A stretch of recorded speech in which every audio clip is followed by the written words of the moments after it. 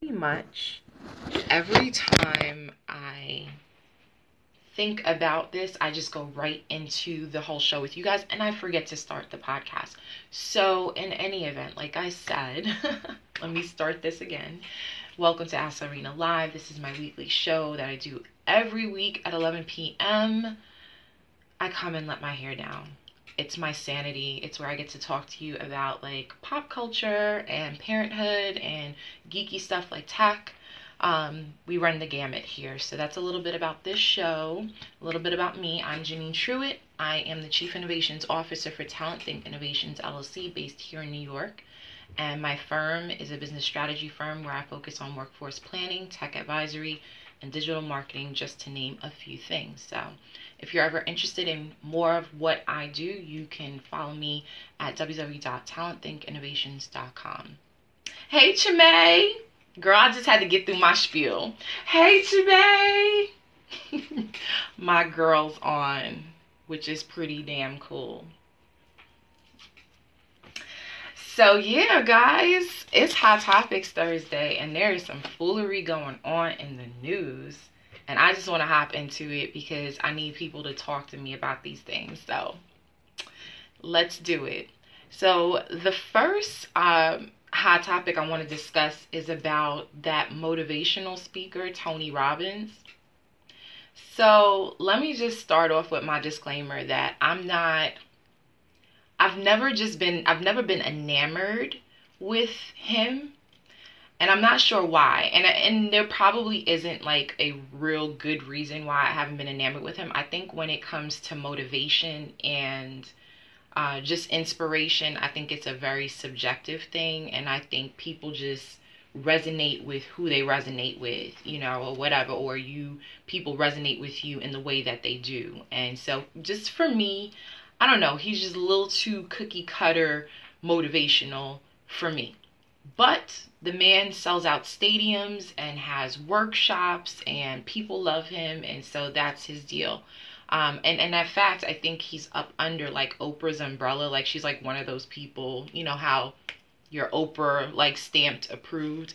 I think he's one of those people that Oprah loves. So there's that. Hey, Jazzy, HR Jazzy. Um, so what he did, he had a talk. It was on March 15th, and during his talk, he fixed his mouth to say the following. Let me read for you. So he says, if you use the Me Too movement to try to get significance and certainty by attacking and destroying someone else, all you've done is basically use a drug called significance to make yourself feel good. He talked about a powerful friend of his thereafter, who was in a position to be interviewing 3 people. And he went on to talk about how the person was really stressed out. And the reason why they were stressed out is because one of the people that he interviewed was a woman, and she was an attractive woman. And even though she was the best qualified for whatever the position was that he was hiring for, he did not offer her the job because he felt she was too risky because she was attractive. So let me give you some context around what I just read to you. This is a workshop. This is Tony Robbins, who is supposed to be, we are the people, we are the earth. Everybody's equal. We love everybody. Everybody should thrive. And what goes on, and I implore you to go watch the video. It's on Now This. There's a woman who basically steps up after he said what he said. She was a victim of sexual assault, I believe, and she just basically alerts him to the fact that that he is damaging his platform in a sense by what he's saying, and he doesn't get it. So like she's triggered by the things he's saying, and he's a really big guy. I don't know if you've ever seen Tony Robbins, but he's a really big guy. And so he's like almost like pushing against her in an aggressive manner and having this whole moment about how more or less Me Too is bogus, or that there are people that are using Me Too to make themselves significant, is his spiel. So this is like super, super damaging for him. I mean, because again, he is a proclaimed life coach, who sings the whole woo-woo nonsense of we are the world, and treating others with kindness and empathy and all these kinds of things. And so for him to do this in a public forum was fascinating. And even more fascinating that he decides to share this story of this man, this friend, right? Yeah. This man, this friend who is talking about how attractiveness is risky. So I'm just going to insert this in this. Yesterday, there was like a great discussion among my HR tribe members about Me Too and just this whole nonsense of how men are feeling like they don't know what to do, in this present day Me Too Time's Up era. How they're feeling lost as to what their place is in society. And so I would implore you, if you go to my profile on Twitter at Zarina of HR, you can see a lot of the tweets in the thread. I thought it was really good. But it really, if you read it, it really speaks to this exact thing, which is, so many men just still don't get it. Even men like him who, are influential or quote unquote influential. And, this whole idea that now attractiveness is a risk. Like first being black was a risk, right? Being Latino was a risk. Being part of the LGBTQ community is a risk. Being Muslim is a risk. And now we're in a space where we're going to have the discussion, or there is discussions. It's really not that difficult. It really isn't. So now we're having discussions about how attractiveness is a risk. I'm sorry, I'm so confused. It really is so simple. It's not rocket science. It's be a gentleman. And I don't even know what that means in 2018. Like I'm searching for a definition. But if all you can hang your hat on as a man is, how much prowess you have in the realm of trying to woo a woman, or being overtly disgusting, gross, lewd in your comments, like, you might want to redefine what manhood is for you. I don't know. So in Tony Robbins' situation, of course, he issued an apology. Of course he did. And again, forgive me for being somewhat cynical about some of this stuff, but I am becoming increasingly numb to people who just like say bullshit. And I get it. We're all humans. We all make mistakes. Sometimes things come out. We all have biases. So I'm trying to walk a fine line here, but there's a point at which like an apology just isn't enough. It just isn't enough. And sometimes I feel, or at least I've observed, is that these people think they're invincible. They can't be touched. And it's not until they recognize that their dollars and cents are going to be affected that they're like, ooh, I better come through with an apology. So here's the apology. I apologize for expressing anything other than my profound admiration for the Me Too movement. I teach that life happens for you, not to you. And what I've realized is that I've dedicated my life to working with victims of abuse all over the world. I need to get connected to the brave women of Me Too. Now, guys, again, forgive me. He may be well genuine in what he's saying, but I'm really like,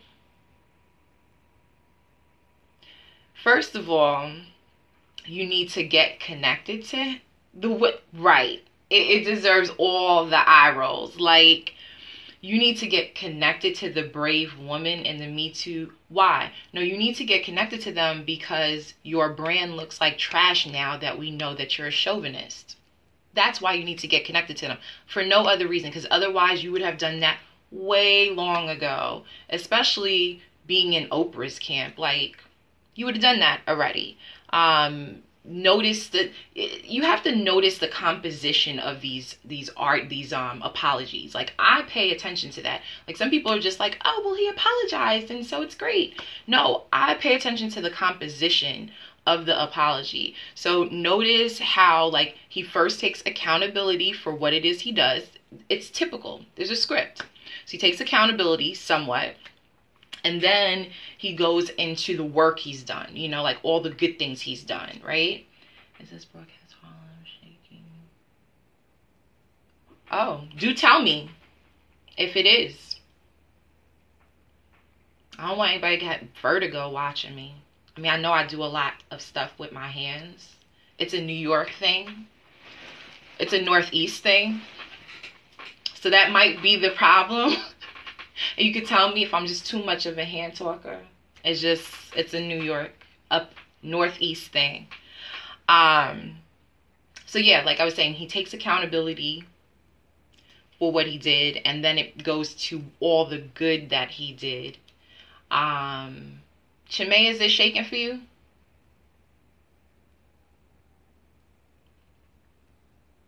Really? Shouldn't be. Is it better now? I don't know if it's Periscope because I see everything's fine. Like a horror movie. That's not cool.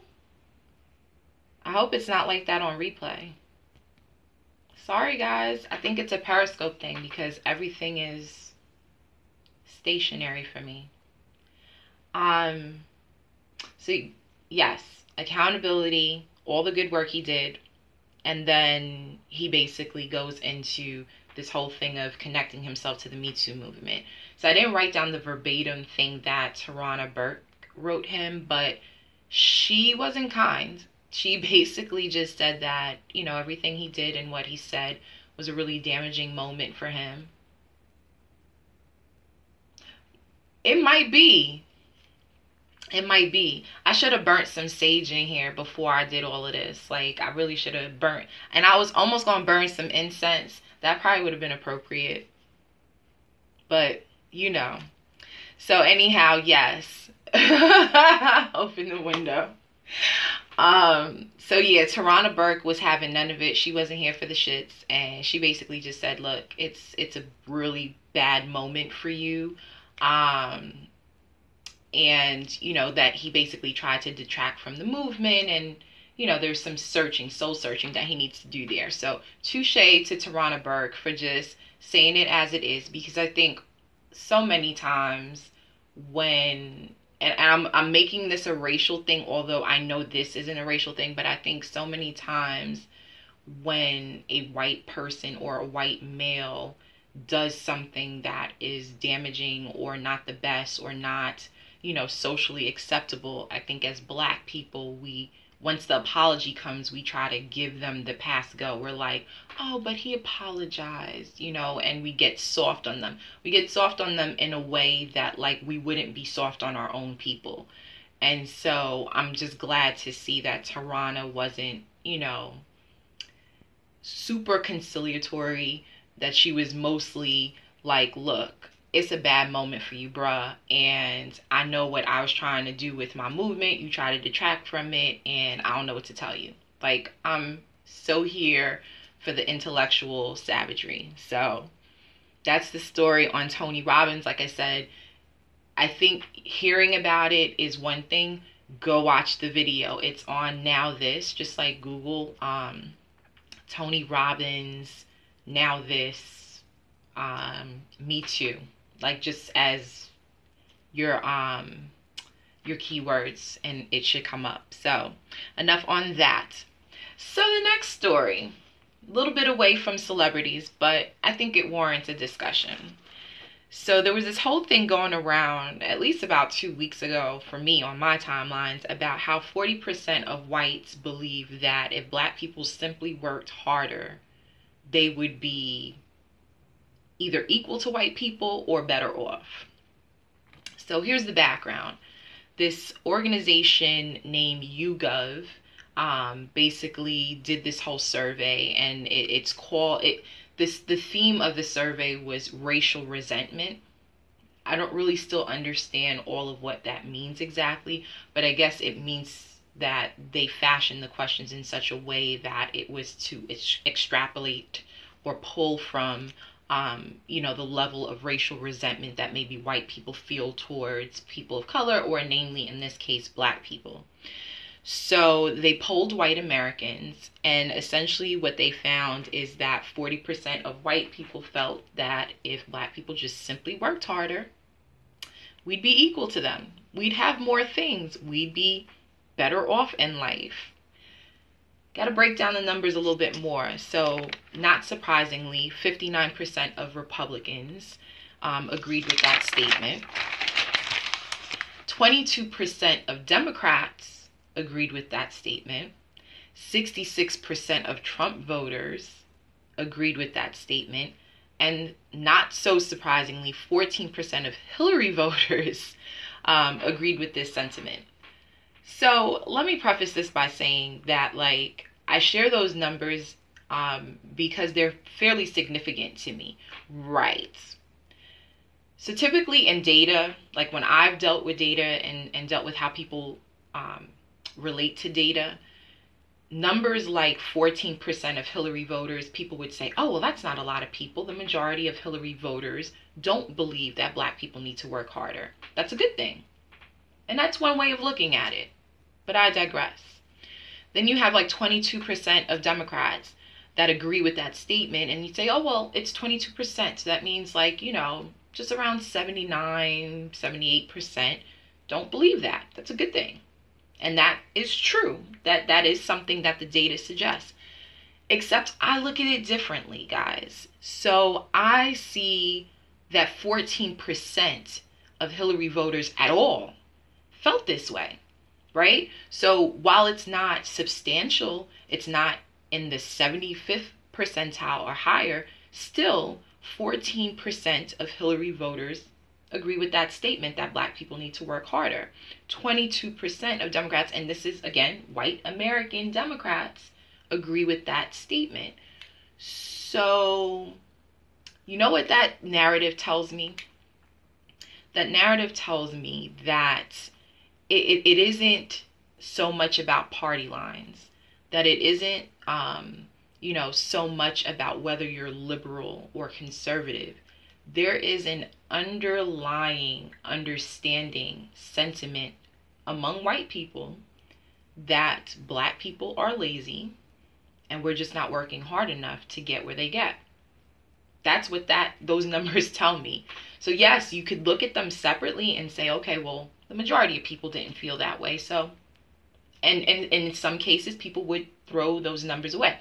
I think numbers matter. I don't feel like we should throw numbers away. I think they tell a story. And in this case, if we talk about like Democrats, for instance, and this is not to get into an uber political conversation, but we talk about Democrats and how Democrats are supposed to have black people or people of color's back, then I would expect that no white Americans in that party would vote that they believe that. I just wouldn't expect that.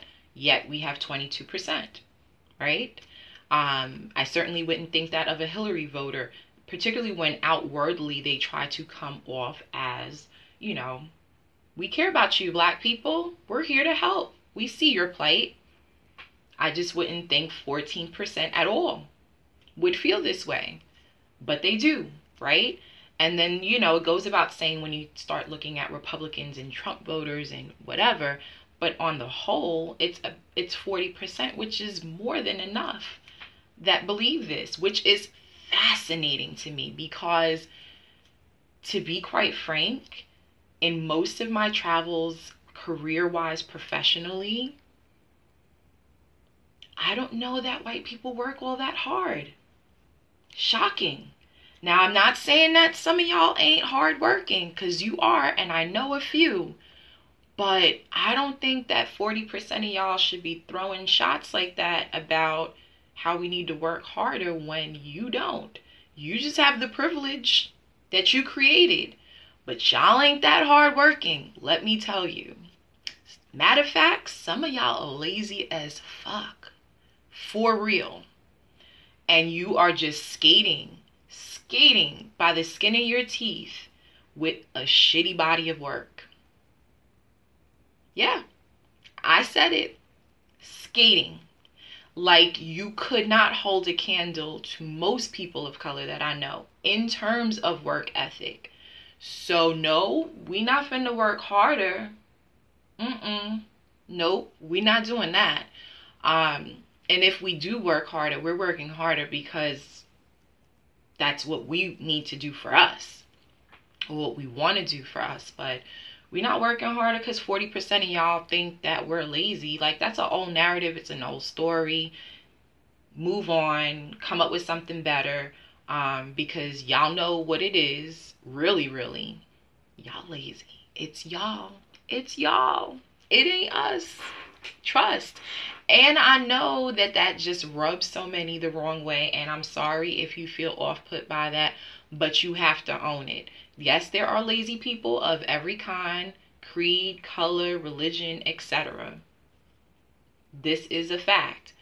But when you have a poll like this come out, whereby the message, in a sense, I mean, you're just reporting numbers, yes, but the fact that we're reporting it is simply to suggest that there is still a narrative out there about Black people just not doing enough.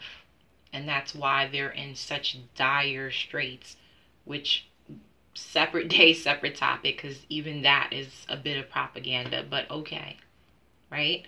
But I had to share this story only because it fascinates me. And hand over fist, it's the topic of conversations among myself and my other friends.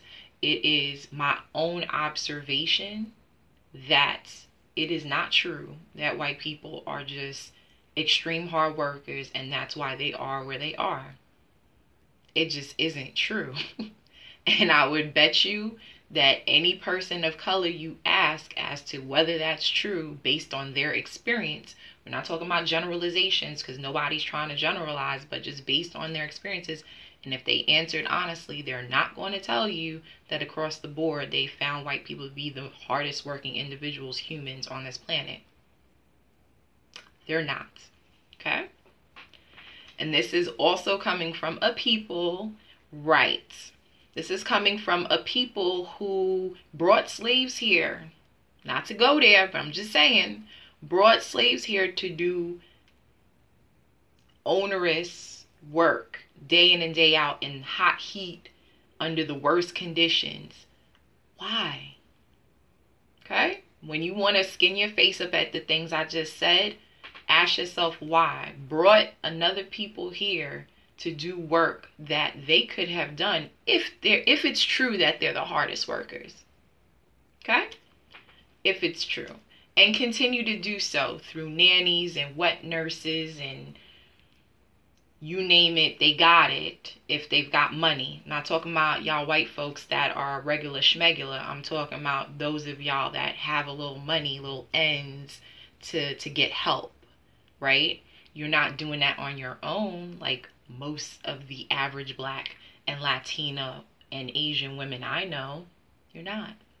So, yeah, that poll is interesting. I just felt the need to say something because someday I'm going to write a book, a memoir, or something about all the half-assedness. And I know that's not even a word, but I'm just making it up. All the half-assedness that I see out here in these streets with white people. Okay? One day I will write the book. I ain't gonna name names. I'm not dropping names, but it's a lot of half-assness going on out here. And there's that. So moving on to the... I just be making up my own words, guys. It makes life better, more lively. And, you know, as we are going these days with all this text language and all the rest of it, I might as well just go for mine because the English language is doomed for failure. So what better time to be alive than now when you are a person who just makes up words for the sake of making up words? Half-assedness. There you go. So the last story, you know we gotta talk about Kanye. We gotta talk about Kanye. I have to talk about Kanye. Not... You have to... Ha! Yes.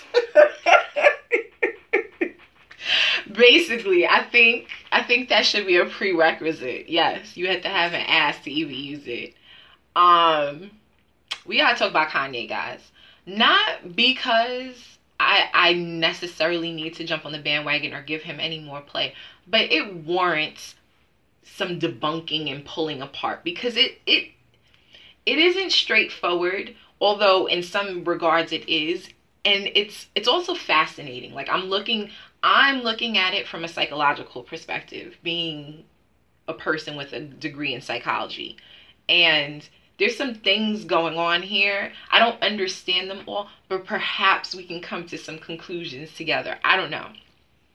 So unless you've been under a rock, you know that Kanye has been on a tweeting spree for some time now.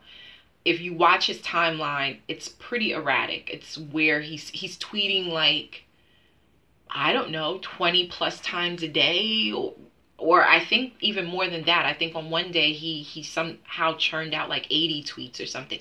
This is exorbitant. I like Twitter, but I don't think I've ever quite done that unless on a Twitter chat. But he's been on this Twitter frenzy, so this is nothing new. But yesterday he, put something out talking about how the mob can't make him not love the orange one, and how they have dragon energy, and he may not agree with all of what he does, but there's nothing that the mob can do to prevent him from loving him. So here's a few things, right? The first thing is, this is not out of character for Kanye. Kanye's pretty much known for going against the grain. Some will view him as a free thinker, if you will. He's just always been a little off center, right? And when I say off center, I mean that he is not in the bell curve in terms of average levels of thinking, the collective societal way of thinking. He is well off the bell curve to the extreme of things. And so he takes a lot of flack for the things that he says. Now, here's the thing. I'm no big Kanye fan. I appreciate his craft. I think he's good at what he does. I think he's had some great songs, put out some great albums. I think he's a great producer and all that other jazz. But his cockiness is not really my taste, right? I don't love it. Although, I guess it helps him in some regard. Like, it's his shtick. What fascinated me is the sheer amount of people, kids actually, I have to say 20-somethings mostly, who were devastated by his commentary. So much so that they just couldn't believe he said it, and oh my God. And so, like, I get it, because, nobody's really loving the orange one right now. Like, not even the people that voted for him are really all that in love with him. He's more than most people bargained for. So, duly noted. But it's like this devastation over what Kanye tweeted is something I've never been able to get. So I totally understand that people have heroes and people they look up to and people they idolize even. I have just never really been one of those people that was like a super stan for a celebrity. So there's celebrities I like, there's celebrities that I admire, and would certainly, I guess, at certain points in my life, emulate some of their qualities if it made sense for me. But that was never really where I was drawing my inspiration. And my mom, so my parents were always also of this whole, mindset that, like, these people are human beings. And I mean, this is going way back. It was understood, it was a discussion at the dinner table that, like, celebrities are human beings. They are fallible and they're not God. And, if you're going to idolize them, then you need to do it with that lens in mind, not with this lens of they're omniscient, all good, altruistic. It just isn't that. And so, I think time and time again, we run into this issue of, and I've had this discussion with friends of mine about, what that line looks like in terms of appreciating the human versus the art. And it's a sticky thing, right? And I mean, it's a sticky thing even as we sit here today and we think about the verdict for Bill Cosby, right?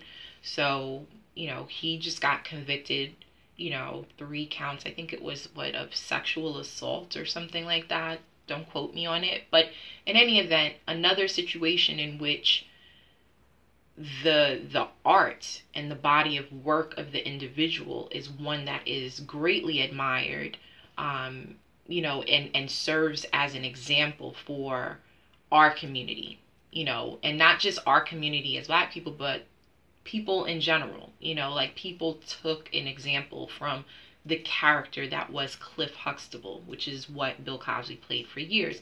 The same is true of Kanye. There is an art, there's a body of work there. Cockiness aside, human flaws aside, there's a body of work. And so, I think people struggle with, can I love Kanye's art and his work and just throw the whole human away also because he's a trash human for even aligning with somebody like Orange One? And the same is true of Bill Cosby. It's like, can I still watch the Cosby Show? Can I still love everything he embodied, even though, he did this thing to like 62 women or something crazy like that, I think is what I read today. So, it's difficult. It's really difficult, but it's a discussion that warrants some exploration. I don't know that I have all the answers, right? The same is true with R. Kelly, for instance. I'm not even gonna sit here and lie to you and tell you I don't like R. Kelly's music. I do. I grew up in that bump and grind era, and he was the king of bump and grind. But a whole nother part of my soul is agitated with him because he's a damn pedophile. So it's like, well, damn, I want to play half on a baby, but then part of my mind is like, who he talking about? Is he talking about a grown woman or a child? Because we know he liked children. So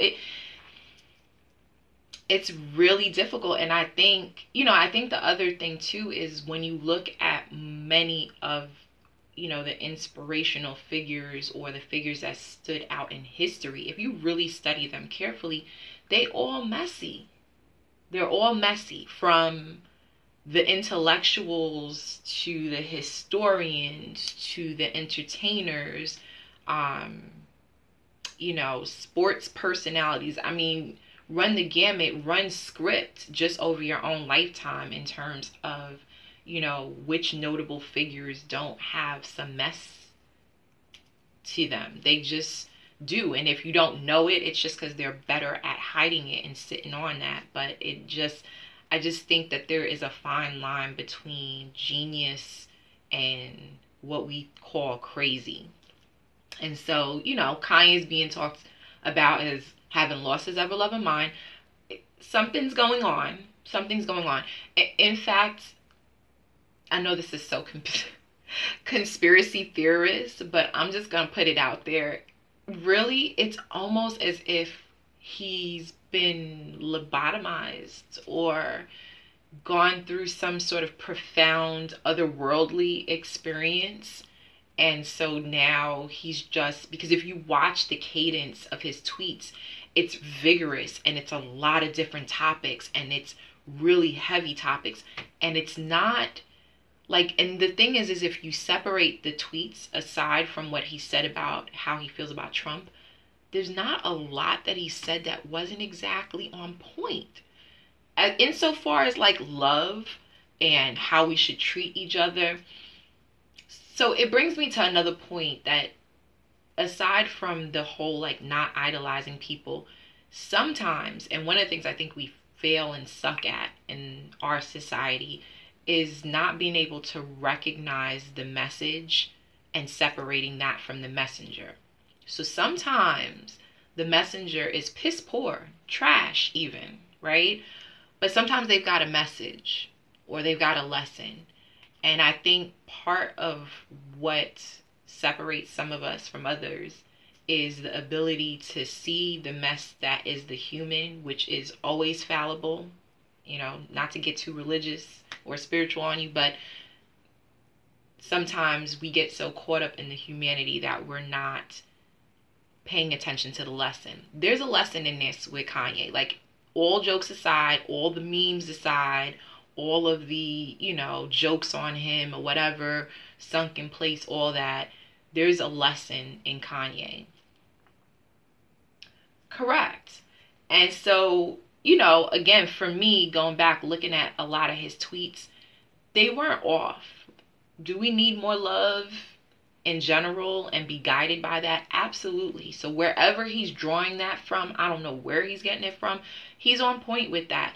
The whole business of how many of us are, controlled by what society wants us to think, and that we're not free thinkers, most of us. I don't think I disagree. I would ask, where's the lie? That is absolutely true.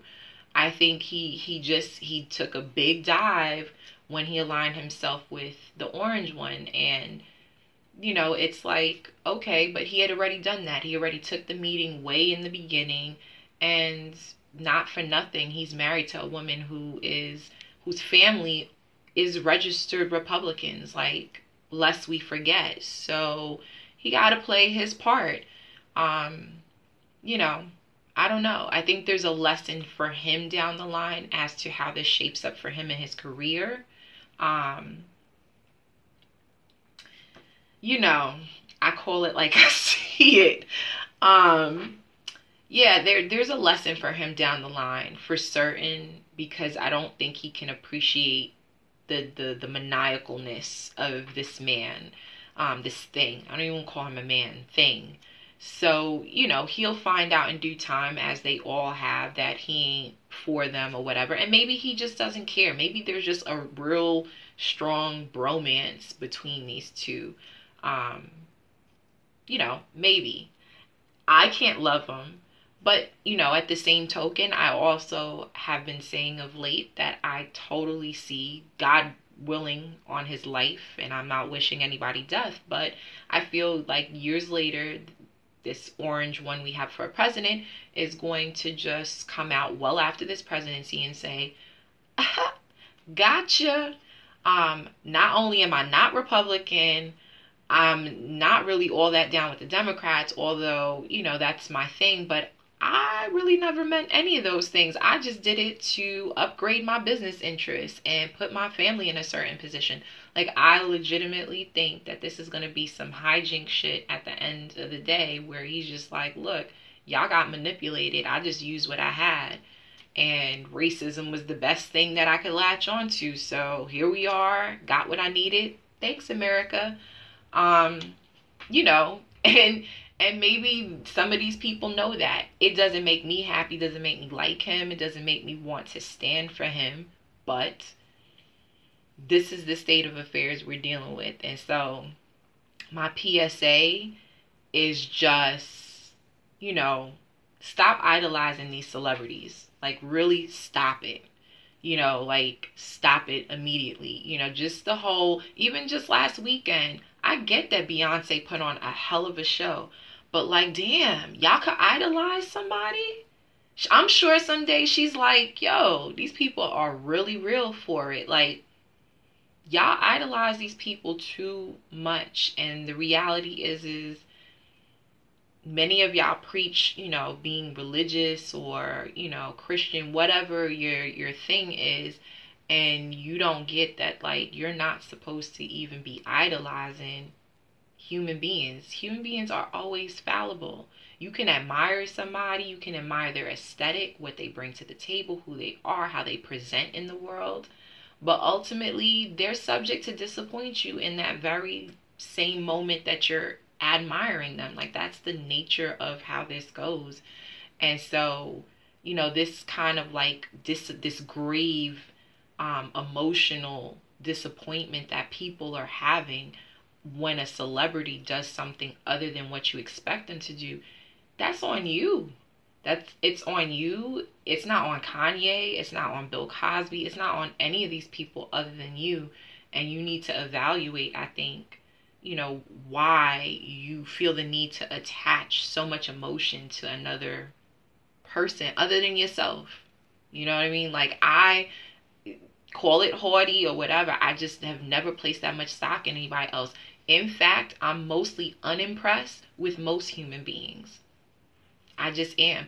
The ones that you see me with, hugged up with, talking about on social media or otherwise are people that I'm uber impressed with. And not that they need to have my stamp of approval. It just is, I'm just not that impressed with people generally. And so my hero is me.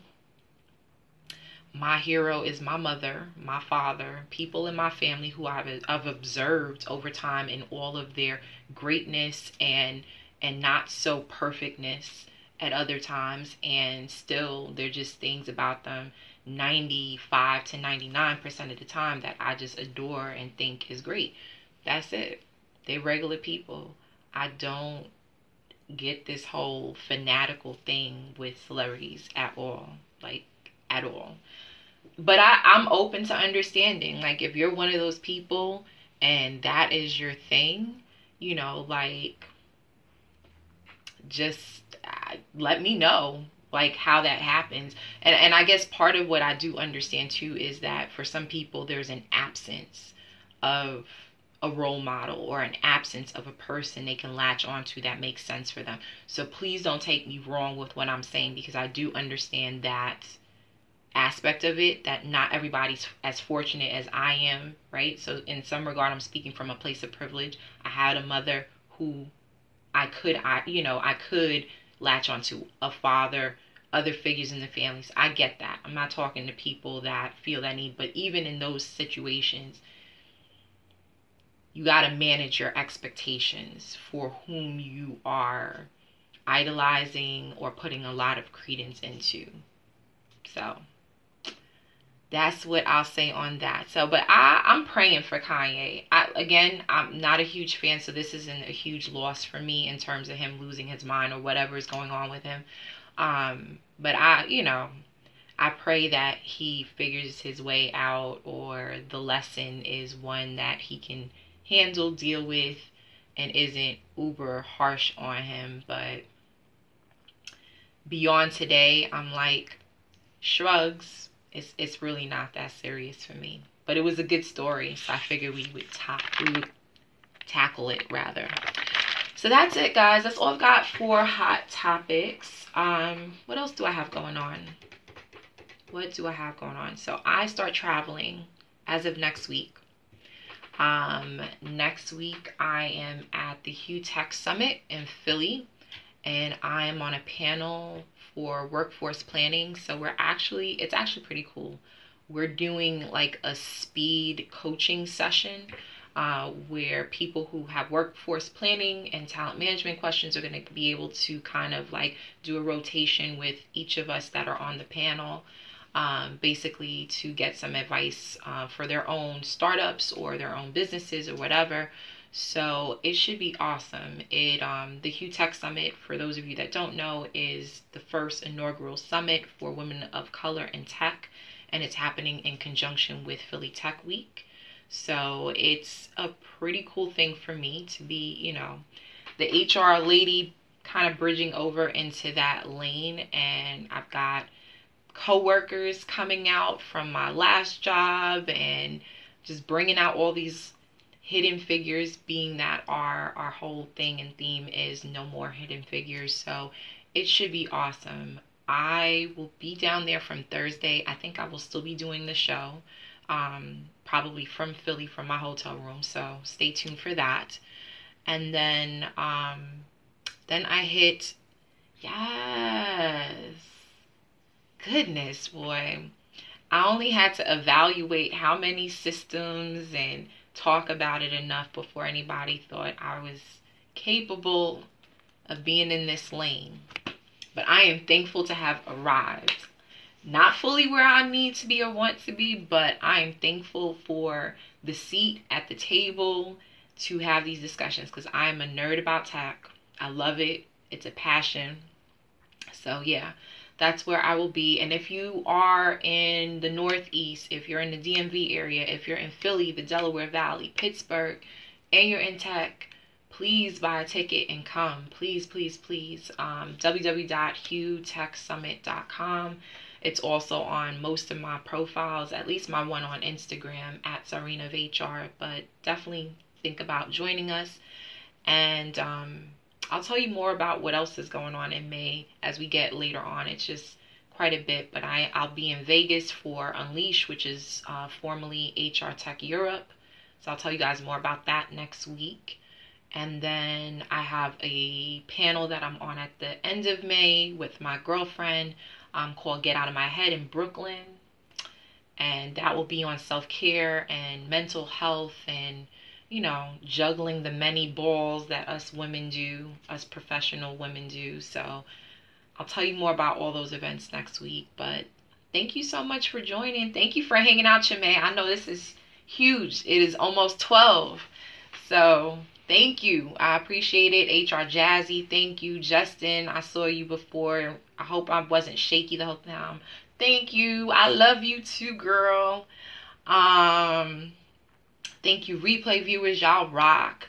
Y'all have got my numbers like up and up and up. I mean, at a time, my sister was wondering if I should still be doing this thing. And this year, for whatever reason, numbers are super duper up. So thank you, replay viewers. Thank you, live viewers. And I will see you guys next week from Philly. Have a good one. Talk to you soon. Bye.